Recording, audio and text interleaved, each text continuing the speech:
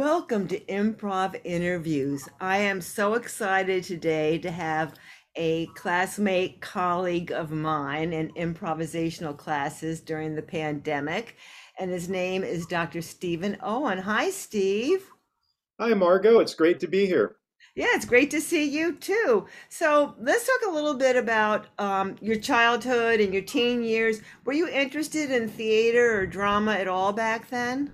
Very much so. In fact, my grandmother was a drama teacher at our local high school, and during World War II, she actually did therapeutic drama with folks in a Red Cross hospital down in Texas who had returned from the war front.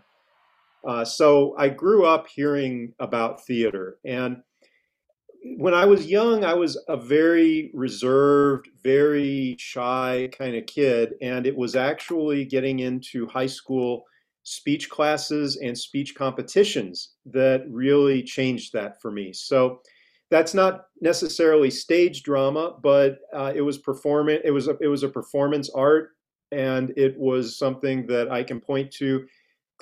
In fact, I'm going to give a shout out to my teacher, Susan Heckmat, who changed my life by Oh, getting me involved in that. And that was my high school activity. And from there, I was hooked on performing arts.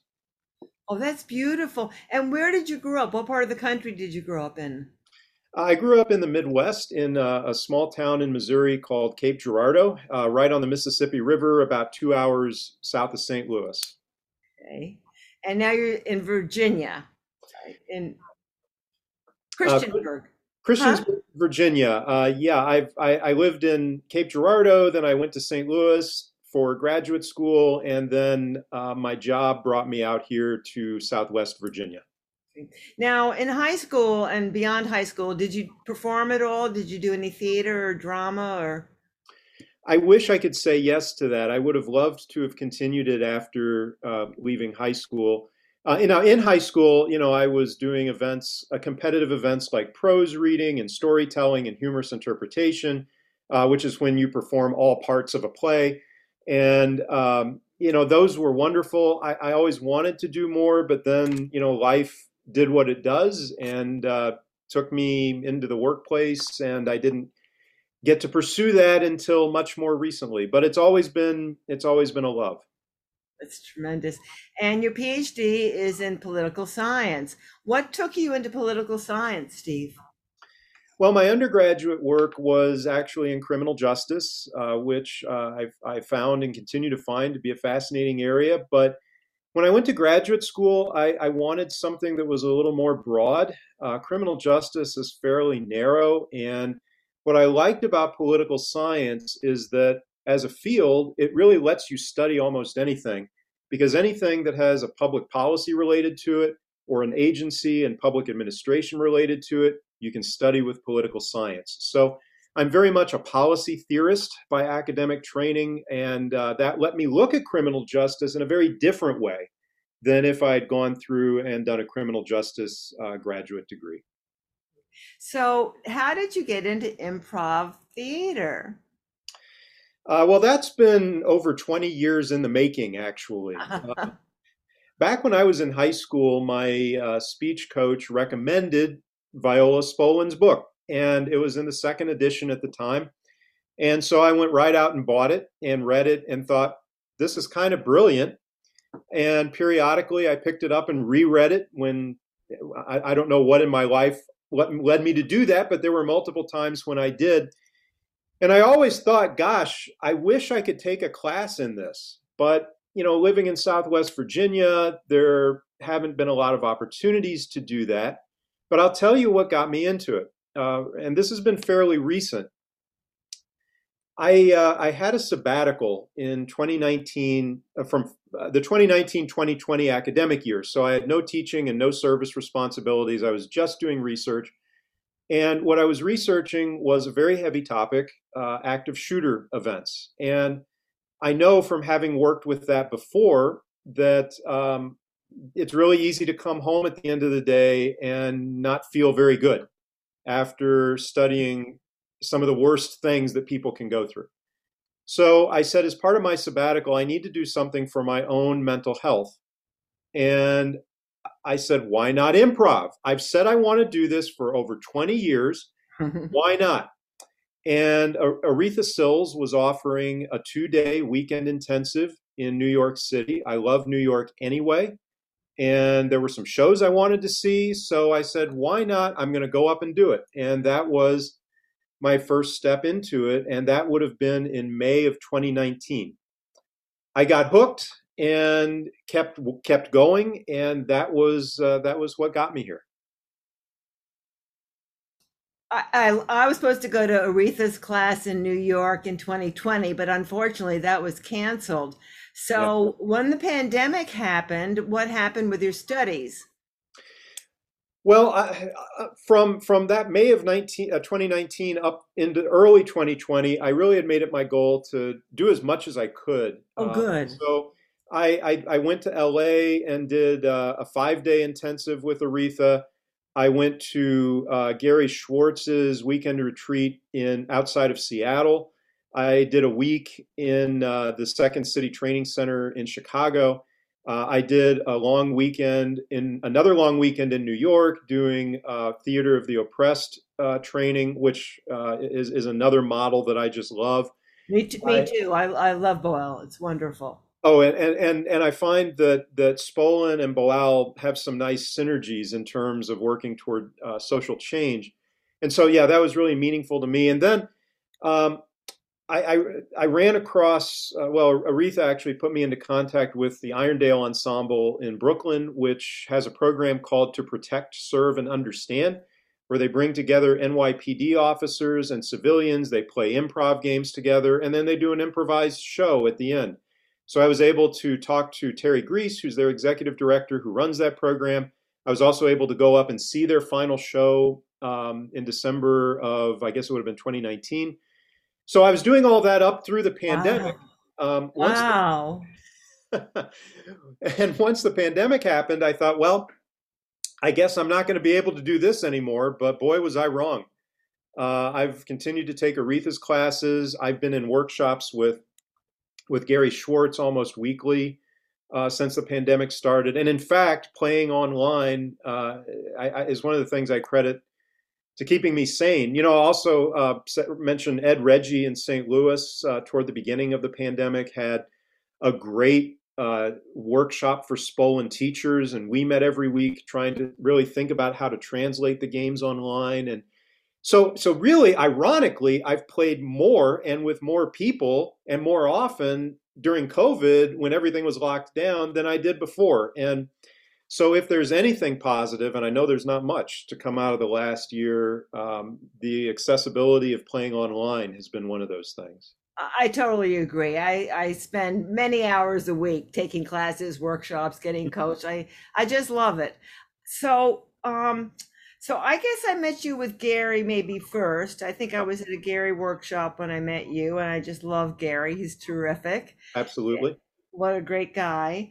And then in Aretha's classes, and we've taken some of the same classes leading up to advanced, but you've taken the teacher training class with Yes. Aretha online. Can you describe that class? Because I'm fascinated in it. Yeah, I believe this was the first time she had offered it, and it was a 36-hour workshop. We met for 6 weeks, and each week we met 2 days, a Wednesday and a Saturday, 3 hours each day. And on Wednesdays, we had reading assignments. We read from Neva Boyd's work. We read from, of course, multiple pieces of Viola's work, the Big Book, and some of the other books as well. And on Wednesdays, we basically had theory day, where we would process the readings and talk about what they were really trying to get across and to understand some of the nuances. And then Saturdays were our practicums, where each of us in the class would pick a game and lead it every Saturday based on the section of content that we had worked with that Wednesday. So it was quite a powerful experience to really get in that level of depth into the work, and then to be able to use those practicum days to kind of experiment about how to lead it and to learn from what we did from what our classmates did. So it was a tremendously yeah, I would use the word powerful experience to be able to get into that kind of depth. Oh, I'm so jealous. I'm so jealous of all the training you've had. It's really wonderful. And I just love Aretha. Absolutely. And there's some people in the improv world who've never even heard of Viola Spolin, as weird as that might sound. Oh, I've heard, and you know what really bothers me is, I have friends who sometimes have heard of Viola's work, but really don't have an understanding of it. And to me, it's such a shame because I don't see this as just improv. I mean, this is work that has applications in multiple areas, including in acting beyond improvisational acting. I say that as a non-actor, but I mean, I hate to see her work distilled to just being for games because it's just so much more than that. And from both Aretha and from Gary, um, getting the philosophical ideas that underlie this work. It's just so profound that I wish there were more people out there who really had access to it and would see the value for what it is. And that's why major props to Aretha and to Gary and to Hal Peller and to Ed in St. Louis and you and I mean everyone who's teaching this work. It's so wonderful, and whenever there's an opportunity for it to have an audience, I think that's just one more group of people who can see the brilliance. Oh, exactly. I'm a social worker, psychotherapist, and I speak to a lot of mental health people on using improv therapeutically. And I bring Viola's book, I hold it up, and I say, even if you never are interested in improv, every social worker, mental health person needs to read this book. It's philosophy, it's psychology. I mean, just all of the stuff about coaching that can be applied in so many other areas. And it's so exciting to talk about it and to keep spreading the word, like Johnny Appleseed, Johnny Spolin book or something. I don't know. But so you taking all these classes, getting, certifications or whatever, but you had some goals in mind. You were very influenced by the group in New York. And so what are some of the projects that you have been setting out on yourself? Hmm. I'll just say that when I started this was purely supposed to be just an outlet for me to have fun. And I mean that's part of what her games are about too, is find the enjoyment in them. But I remember when I was taking the train back from that first session in New York. Of course, immediately after we finished on the second day, I went to the Barnes and Noble at Union Square and I went to the theater section. I said, I got to have the third edition. And it was there. And so on the train, I had it with me and I started reading it. I'll say again, because I'd read the second edition, but the third edition has some great new material. And as I began to read through it, the more I did, and this was an 8-hour train ride. And so, as I was reading this book is now the most marked up book that I own because I kept making all of these notes in the margins and wound up thinking to myself by the time I got home, this is not just for theater. This is not just for me having fun. There's the potential to make a contribution here by applying this to criminal justice. And so after that first session, I kind of had made up my mind that there's potential. And then going into all of the other sessions, in addition to just doing it for myself, I was thinking, okay, now how can I apply this in a way that maybe could benefit criminal justice? So, that's been my main focus for what I want to do with the work professionally. Can you describe it a little bit more, what you're actually doing and who you're working with and what it looks like? Sure. So I'm working with I'm a criminal justice professor at Radford University, which is in Southwest Virginia, and I have developed a course that I call Communication and Police Community Relationships. And I frame it around the notion that right now, of course, police community relationships are pretty bad in the United States, and understandably so. Yeah. And what's been really frustrating to me as a criminal justice scholar is seeing, because so much of my work, I try to bridge the professional community with academe. I don't want to be one of these ivory tower people who sits and just theorizes all day and says I'm good. So I want to bridge things out. But what frustrates me is with the problems that we know are there in policing, there's really a lack of solutions that anyone is talking meaningfully about.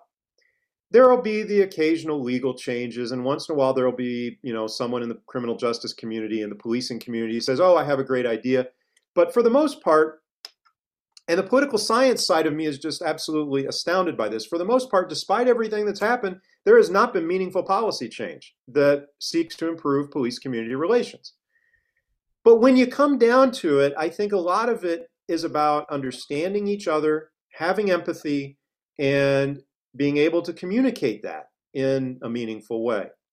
So my students are students who ultimately are going to go out into the profession. They're not police officers yet, but many of them will be. So I thought, why don't I create a class that uses applied improvisation, drawing upon Viola's work and upon Augusto Boal's work, that can give my students some insights really into 4 areas. So I scaffold this as I go through my course. We start with observation. And observation has to be more than describing a suspect or describing a vehicle. Observation has to be a real awareness of the world around us and a real awareness of the people that we interact with and being able to see them for being people, really. And so that's the first thing we do. Then we say we need to work on communication. So how can we communicate? By listening. How can we communicate through our voice? How can we do that in ways that demonstrate empathetic understandings? And then let's just talk about empathy. And we got to get into emotions. We got to get into conflict. And we got to understand how to process some of that and how to understand people who are feeling that, even if they are different than us. And, then from all of that, let's take the leap to social change. And that's where I make the transition from Spolin work to Boal work. And we do a legislative theater performance using the forum theater approach. We workshop a story for about 4 weeks, and then we do a performance. And we use that forum theater model. And we use a lot of Viola's games to really build that performance, or work on storytelling and some of the games that like Scene on Scene that really allow the exploration of how a story might emerge and what the backstory behind a story is.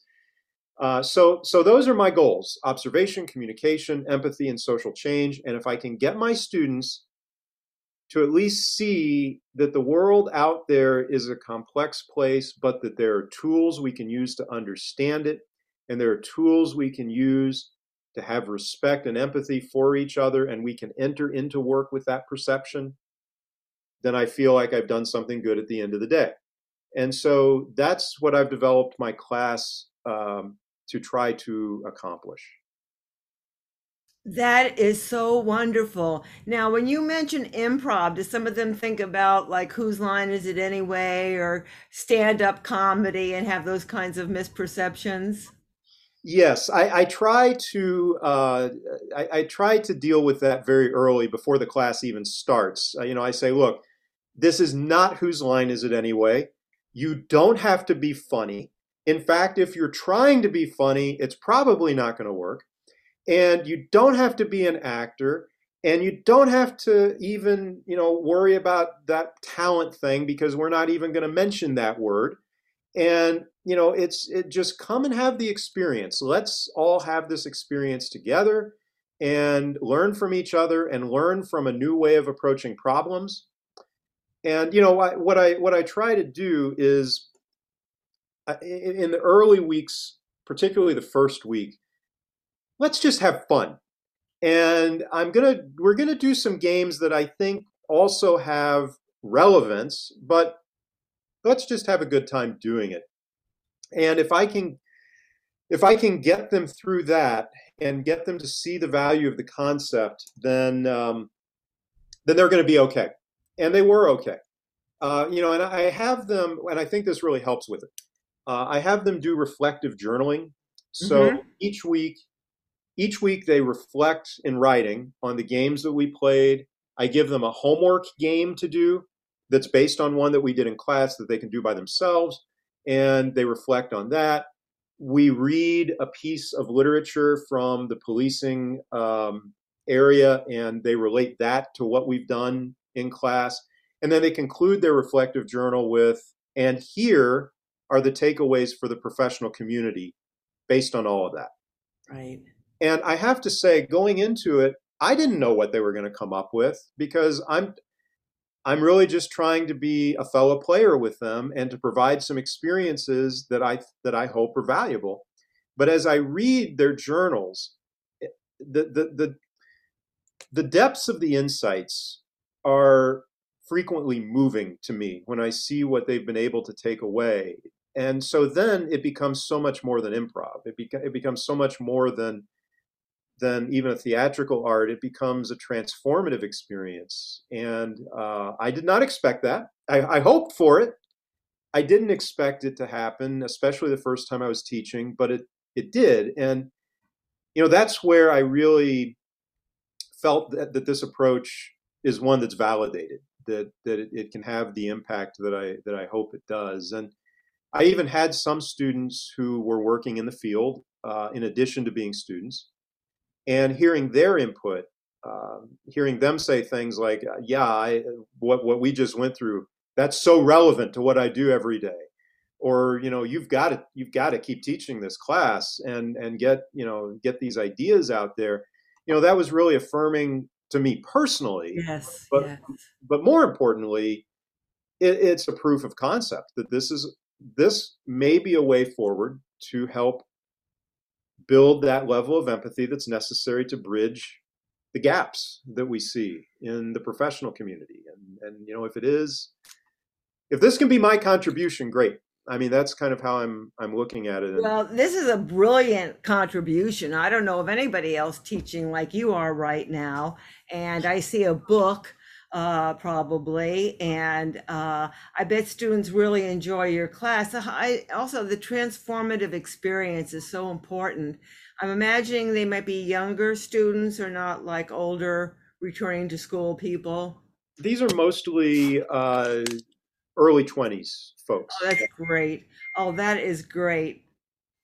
So yeah, it's I really would label this population as pre-service criminal justice professionals Uh-huh. who Uh-huh. are looking to make this their life's work. And I'm not naive enough to say that one class for one group of students is going to make all the difference in the world. But if it can be a step in that direction, then that's what I want to do. And if they can look back and remember even a couple of things, great. I feel like it's been worth it. Absolutely. Now, have any of these students expressed an interest to maybe do some improv in the performance realm at all? Not to me, but some of them should. I mean, it amazes me, well, to me, this is just another testament to Viola's work. That I have a group of people, and I asked them, "What is your acting experience?" And essentially, other than maybe a school play here or there, for a couple of them, their acting experience was, "We don't have any." And to see them do the exercises the way that they did, that affirms her approach, because these are not professional actors, these are not people with experience, but what I saw them do was so natural, Uh-huh. and they just took to the games so well. And I think that's because of how she structured this approach of being non-judgmental, of having a strong focus for each of the games, and focusing on that progression of, we're going to start with the traditional game, we're going to do a spacewalk to focus ourselves, and then we're going to get into the work. And by the time we're into it, it's fun, and the problems are interesting to solve. And I was quite impressed, actually, with what I saw them do. because they don't have any background or any preconceived ideas, they can be genuine, I think. Yeah. And one of the things I love about Viola's, one of the aspects of her philosophy I love is about approval and disapproval Hmm. and learning, because we're in a society of people that want to be approved of and all that. And so it just many aspects of her work are so important for becoming a full human being. I mean, it's just so exciting to me that you're doing this. Now, we talked beforehand about both of us have been involved in critical incident debriefing. I work more with the civilian population, and you work with the law enforcement part of population.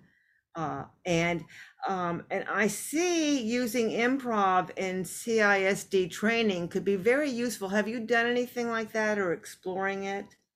I think that's a really interesting concept. One thing that, and while I have not directly led a critical incident debriefing because I don't have the training to actually lead it, but and I really believe in the power of bringing in social workers and psychologists to facilitate those conversations. But one thing that we see in criminal justice and especially law enforcement now is there's been a turn to becoming more accepting of that. I mean, even 20 years ago, if you mentioned post-incident counseling or critical incident debriefing, people, oh, we don't need that. This was just Right, another right, incident, and oh, we're going to right. be fine. And we know now, of course, there are some incidents that aren't just regular incidents, and no, you might not be fine after it. And so one of the turns that we've seen is to see law enforcement becoming much more accepting of that and understanding the need for it, although it's not completely there yet. But I think that some of these games and using that in a very well thought out kind of program would have some real potential to help folks work through things after a critical incident. So that's not something I've directly explored, but I think there's tremendous potential. Oh, I do too. I've been a critical incident stress debriefer on Mhm. occasions, but since I got into improv, I see all the connections and possible places we can go with it. So I think it's a terrific area to work in. So what are some of the plans for now? You're going to be teaching every semester. Are you teaching right now, or are you off for the summer, or what's going on? I'm off for the summer, but in later August, our semester will start, and I will be teaching this class again. And last semester I had to teach it online, and of course, we've all learned now that Zoom can work for this.